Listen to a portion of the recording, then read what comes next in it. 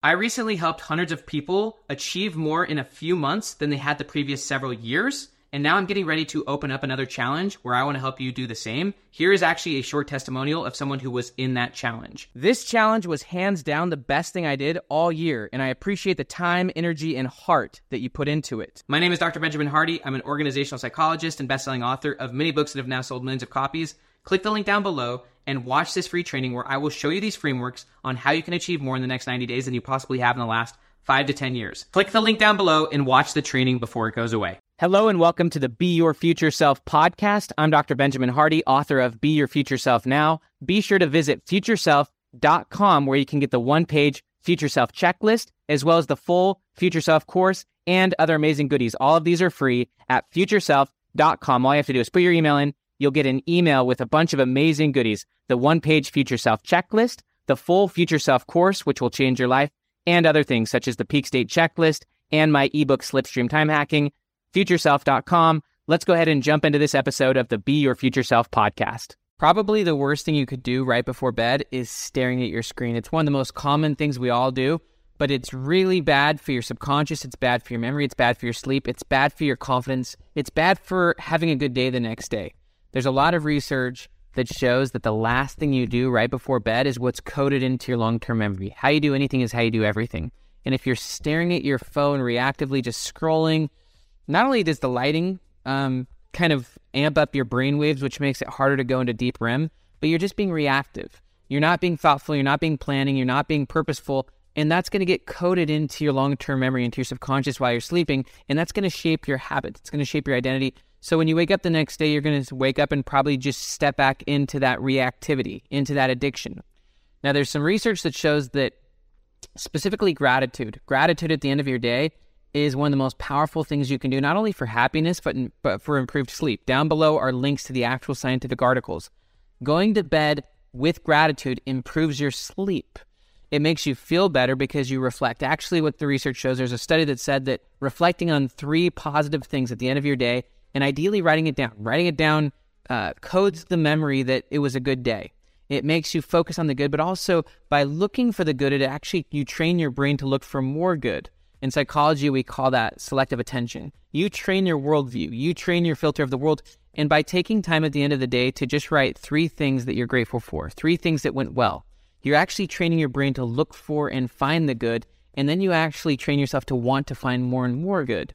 Dan Sullivan, the co-founder of Strategic Coach, which is the #1 entrepreneurial coaching program in the world, he just invites his entrepreneurs to reflect on 3 wins from that day. The reason that Dan wants people to think about the 3 wins for the day is because you want to code the day as a win. You want to code the day as a win, not only because it makes you feel like you're making progress, but because it makes you want more wins. Anything you do, you actually want more of. If you look at Facebook, you're going to want to look at more Facebook. If you eat donuts, you're going to want to eat more donuts.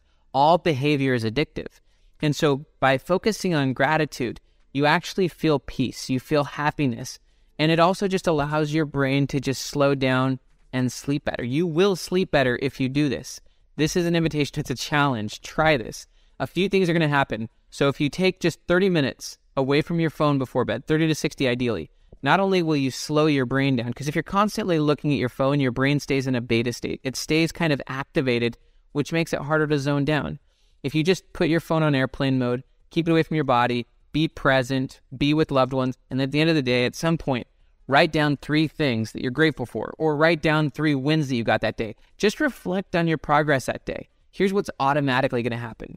Not only are you going to look back, feel grateful, feel happy, feel peaceful, feel hope, it's also going to automatically swing into the next day.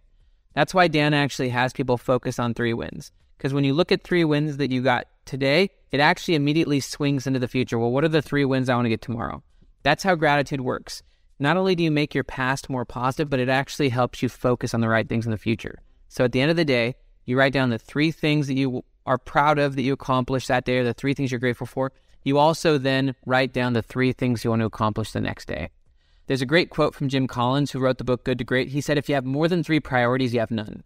So when you're thinking about what you want to accomplish the next day, don't have a to-do list of like 10 items. Have a to-do list of 3 things. You should focus on what's important, not on what's urgent. You should focus on things that make the biggest impact, not just being busy. A lot of people, they'll have like 10 things on their to-do list, and they're really busy, they're really frenetic, they're moving all around, but they're not actually making progress. They're on the hamster wheel. There's actually a great book. It's called The 80-20 Principle by Richard Koch. And the 80-20 principle is the idea that 80% of your results come from 20% of what you do. And so if you want to be effective, if you want to be successful, rather than having 10 items on your to-do list, you actually look at those 10 items and you cut out 8 of them, 7 or 8 of them, and you just focus on the 1 to 3 that really matter. If at the end of your day, you don't use your technology, instead you just focus, be present, recover. There's actually a lot of research on the idea of psychological detachment from work. While you're recovering, you don't want to think about work. Actually, the more you detach from work at the end of the day and the more you detach from technology, the more flow you'll be in when you go to work. You'll also allow your brain to slow down, which will allow you to have a lot of clarity, a lot of confidence. And so at the end of your day, write 3 things you're grateful for, write as many things as you're grateful for as you want. You could also frame those as wins. And then write 3 things you want to accomplish the next day, then go to bed. Here's what it will do for you. Not only will you sleep better and will you feel good about your day, you'll wake up the next day with a purpose. And you can actually wake up and start focusing on the important things rather than the urgent things. You can start eating the frog. Eating the frog means you've put the worst first. You're actually putting your future self before your busyness. If you don't wake up and accomplish first things first, if you don't put your future self first, if you don't eat the frog, then what's going to happen is you're just going to wake up and be reactive. You're going to be busy to the situation. You're going to be busy to your work or to all the demands. But if you wake up, get yourself into a flow state, get yourself into the right environment, hydrate yourself, and rather than inputting, you actually output. You pull out your journal and you start writing about your goals. Here's the thing. Right before bed, you focused on gratitude and you wrote about the 3 things you wanted to accomplish. Well, while you were asleep, you were coding that stuff into your long-term memory and your brain was actually solving those problems. Thomas Edison, the famous inventor, said, never go to bed without a request to your subconscious. Well, writing about things you're grateful for and writing about your goals was a request to your subconscious, writing about the things you're actually wanting to accomplish the next day. I actually know people who, right before bed, they focused on what they wanted to accomplish, and then the next morning, the problem literally solved itself. And so once you wake up, rather than inputting, you want to actually output. You want to go get in your journal and start writing. And as you do that, you will get creative breakthroughs. You'll get subconscious breakthroughs. Josh Waitzkin, the author of The Art of Learning, actually calls this crystallized intelligence. You want to get those subconscious creative breakthroughs, and you do it by outputting, by writing in your journal about your goals in the morning, and then taking action towards your future self, taking action towards the 3 things you want to accomplish. If you wake up, write in your journal, and then ultimately get straight to your future self activities, your 3 things that you wrote down, you could have those done before all the busyness of the day, and then it really doesn't matter what you have for the rest of the day. You'll have put the first things first, and you'll be moving forward. There's a great quote from Meredith Willson. Meredith Willson wrote the play The Music Man, and in that play she said, if you wait for too many tomorrows, you'll find that you have a lot of empty yesterdays. That is true. If you don't first off be grateful for your day and then plan it, there's a great quote that says, never start the day until it's finished on paper. Well, you can do that in 3 minutes the night before. It takes 3 minutes, right? 3 things you're grateful for, write the 3 things you're going to accomplish the next day. So easy. But then you've finished your day on paper. Then you can wake up, you can output, you can get creative breakthroughs, and then you can take action on those 3 things, 1 to 3 things. It could just be 1.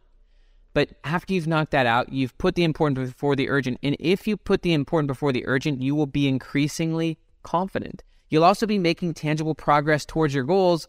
Whereas most people, they wake up and they immediately get sucked back into the matrix. They look at their phone, they're reactive, they're low performing, they didn't sleep as deep because they were staring at their screen the night before. They hadn't planned out their day, and so they're not building their confidence, they're not moving towards their future self.